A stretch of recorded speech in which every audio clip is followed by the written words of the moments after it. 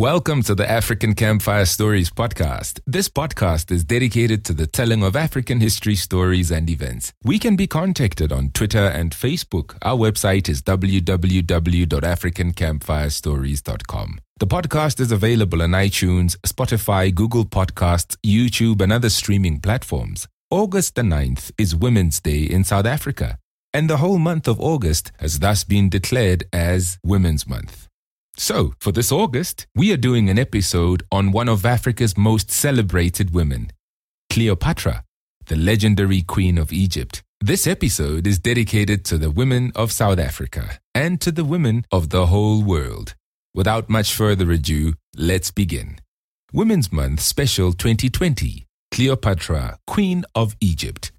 On the 10th or the 12th of August, 30 BCE, a 39-year-old Macedonian woman poisoned herself to death.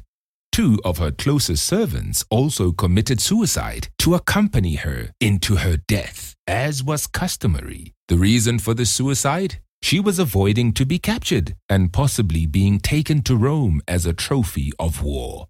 The woman was a mother of four. Her oldest son was executed on the orders of the ruler of the Roman Republic.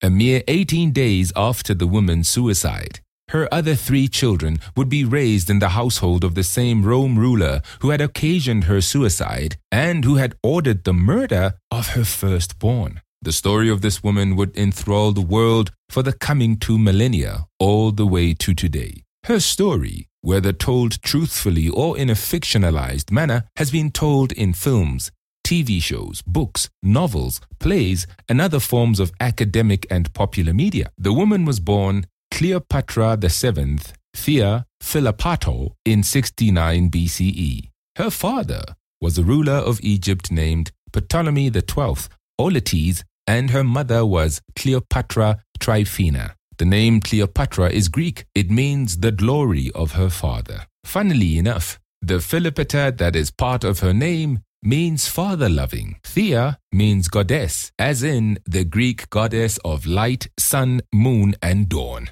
So, if one were to attempt to translate her name into English, it would be something like the father-loving goddess who brings glory to her father, or something like that. No fault in trying, folks. The fact that her full name consists of two-fold mention of a father figure should kind of give you an idea of the kind of world Cleopatra had to live in. This was a man's world. In her lifetime, in order for Cleopatra to keep her position of power secure, she had to ally herself with powerful men. Probably the silliest thing she was forced to do in this vein was when in 51 BCE, she had to marry her 10-year-old brother Ptolemy XIII when she herself was 18 years old. What can be worse than that? What about the fact that when she was 22 years old, she had to marry her other brother, Ptolemy XIV, who was 12 years old at the time they married? All of this craziness because, as a woman, she wouldn't be allowed to rule alone. However, Cleopatra, in her own right, was a master at playing the game of power.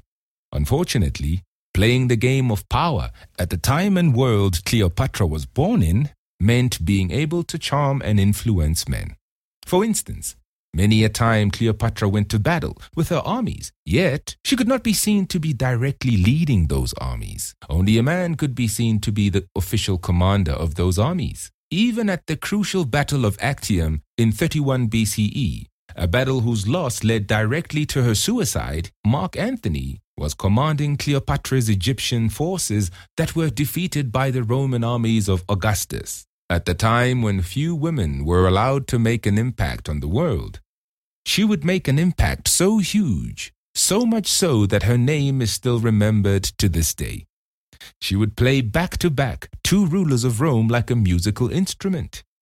Until, that is, she met her match in the person of Augustus, the man whom Cleopatra was avoiding by poisoning herself to death. Augustus is the guy whom the month of August is named after.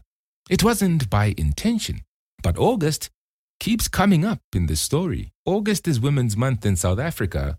August is the month on which Cleopatra died. Her death was caused by the man after whom the month of August is named. The first ruler of Rome that Cleopatra tangled with was Julius Caesar. the guy whom the month of July is named after. The second Roman ruler she tangled with was Mark Antony, the guy whom no month is named after. Historians have mentioned how this era produced some of the most famous historical figures in history. People like Cato the Younger, Pompey the Great, Brutus, Cicero, Caesar, Augustus, Antony, and Cleopatra. Out of this group, possibly the only person more famous and more talked about today than Cleopatra is only Caesar himself. And being outshined by Caesar in the competition of fame is nothing to be embarrassed about. After all, how many legendary historical figures from any historical era even come close to Caesar in fame and renown? The people that came close are the likes of Napoleon, Genghis Khan, Alexander the Great, and a few others. Speaking of Alexander the Great, it is possible that Cleopatra was related to him.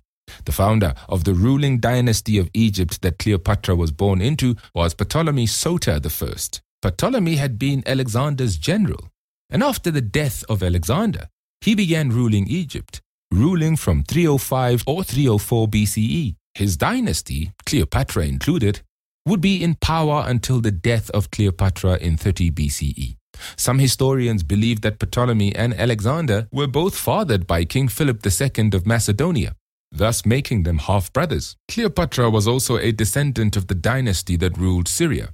The Syria of that time covered the area between modern-day Turkey and Egypt, so Syria was neighbor to Egypt. The Syrian dynasty in question is known to history as the Seleucid dynasty. It was founded by Seleucus, another general of Alexander the Great.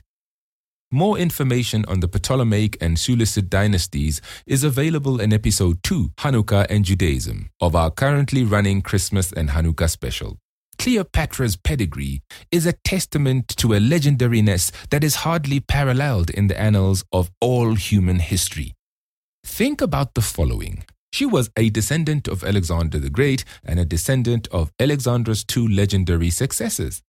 She stood side by side with Julius Caesar and Mark Antony, and her last major act before she died was going to war with the founder of the Roman Empire, Augustus. She charmed Julius Caesar until the guy went literally bananas. Her charm and charisma drove him to do foolish things, including taking her with him to Rome in 45 BCE and shacking up with her to the chagrin of Rome's ruling classes and Caesar's wife. This is a huge feat for a woman who lived in an era where not much was expected of women, even if, like Cleopatra, they were of impeccable royal descent. Over the years, there's been grumbling among some Africans when it comes to the ethnicity of Cleopatra. For instance, when in the 1960s Hollywood released the famous Cleopatra movie, there were rumblings from many people everywhere, especially people of African descent.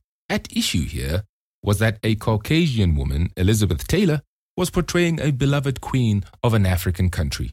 Of course, this wasn't made any easier by the fact that the 1960s were a watershed in the status of African people. In Africa itself, many countries were either fighting for independence or they were newly independent. The Black consciousness movement was at its height wherever Black Africans could be found.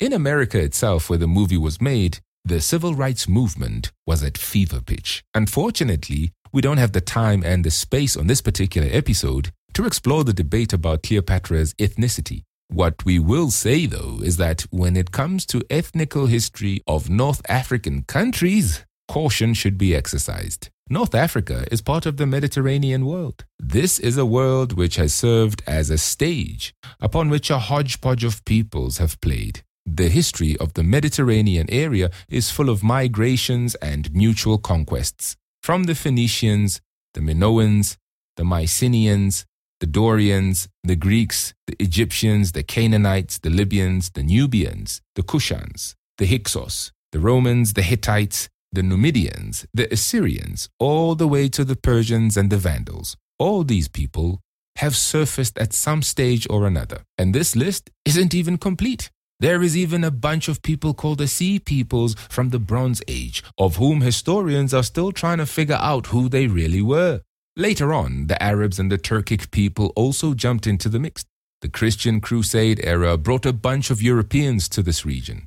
In more modern times, the French, the British, the Italians, and the Spanish all conquered North Africa. Even the Germans fought against the British and the Americans in North Africa during World War II.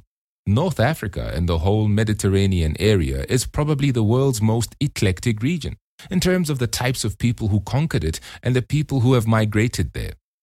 Listen to the following bits of history from the lives of Cleopatra's descendants. They contain a microcosmic view of how mixed up things were in North Africa and the Mediterranean area in general. Cleopatra had 4 children. The first one, which was with Julius Caesar, who was a Latin Roman. The other 3 were with Mark Antony, another Latin Roman. Cleopatra had hoped that the kid she had with Caesar would someday rule Rome, which is why Augustus had the young boy killed. Having such a potential competitor for the rulership of Rome, a competitor who happened to have the actual blood of Caesar, was dangerous for Augustus. Of the 3 kids Cleopatra had with Mark Antony, who were twins, one of the twins was a girl named Cleopatra Selene. Cleopatra Selene would go on to marry the future king of the North African nation of Mauritania, King Juba II. At some stage in young Cleopatra Selene's life, she was made ruler of Cyrenaica and Libya.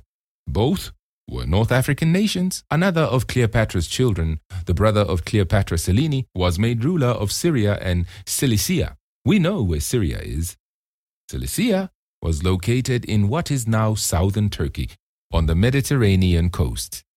We have already stated above that after Cleopatra's death, her 3 remaining children would be raised in Augustus's household in Rome. After Cleopatra's death, Egypt, which had been ruled by Macedonians for about 300 years, became a province of the Roman Empire. The Roman Empire itself would later have many non-Italians as emperors. There would be Roman emperors who were Africans, Arabs, Spaniards, etc., etc. It would be destroyed initially by a people from Central Asia, and then eventually finished off by people from North Sea, Baltic area, and Scandinavia. This is just a tiny glimpse of how ethnically confused the Mediterranean world was. You'd be glad to know that Cleopatra was ethnically open-minded. In fact, too open-minded for her time. She was much loved by the native Egyptians because she could speak their native language. The first and only one in her family ever to do so. If you don't think this is anything special, think again. Her family ruled Egypt for about 300 years, and no one before her had ever learned to speak native Egyptian. All in all, she could speak 9 languages, including Hebrew and Arabic. Some historians also state that she was also an accomplished mathematician, chemist, and philosopher. Propaganda? We can't be sure. This is all the time we have for today. This episode in no way tells the whole story of Cleopatra. It's a very big story. One day in the future, we will revisit her story.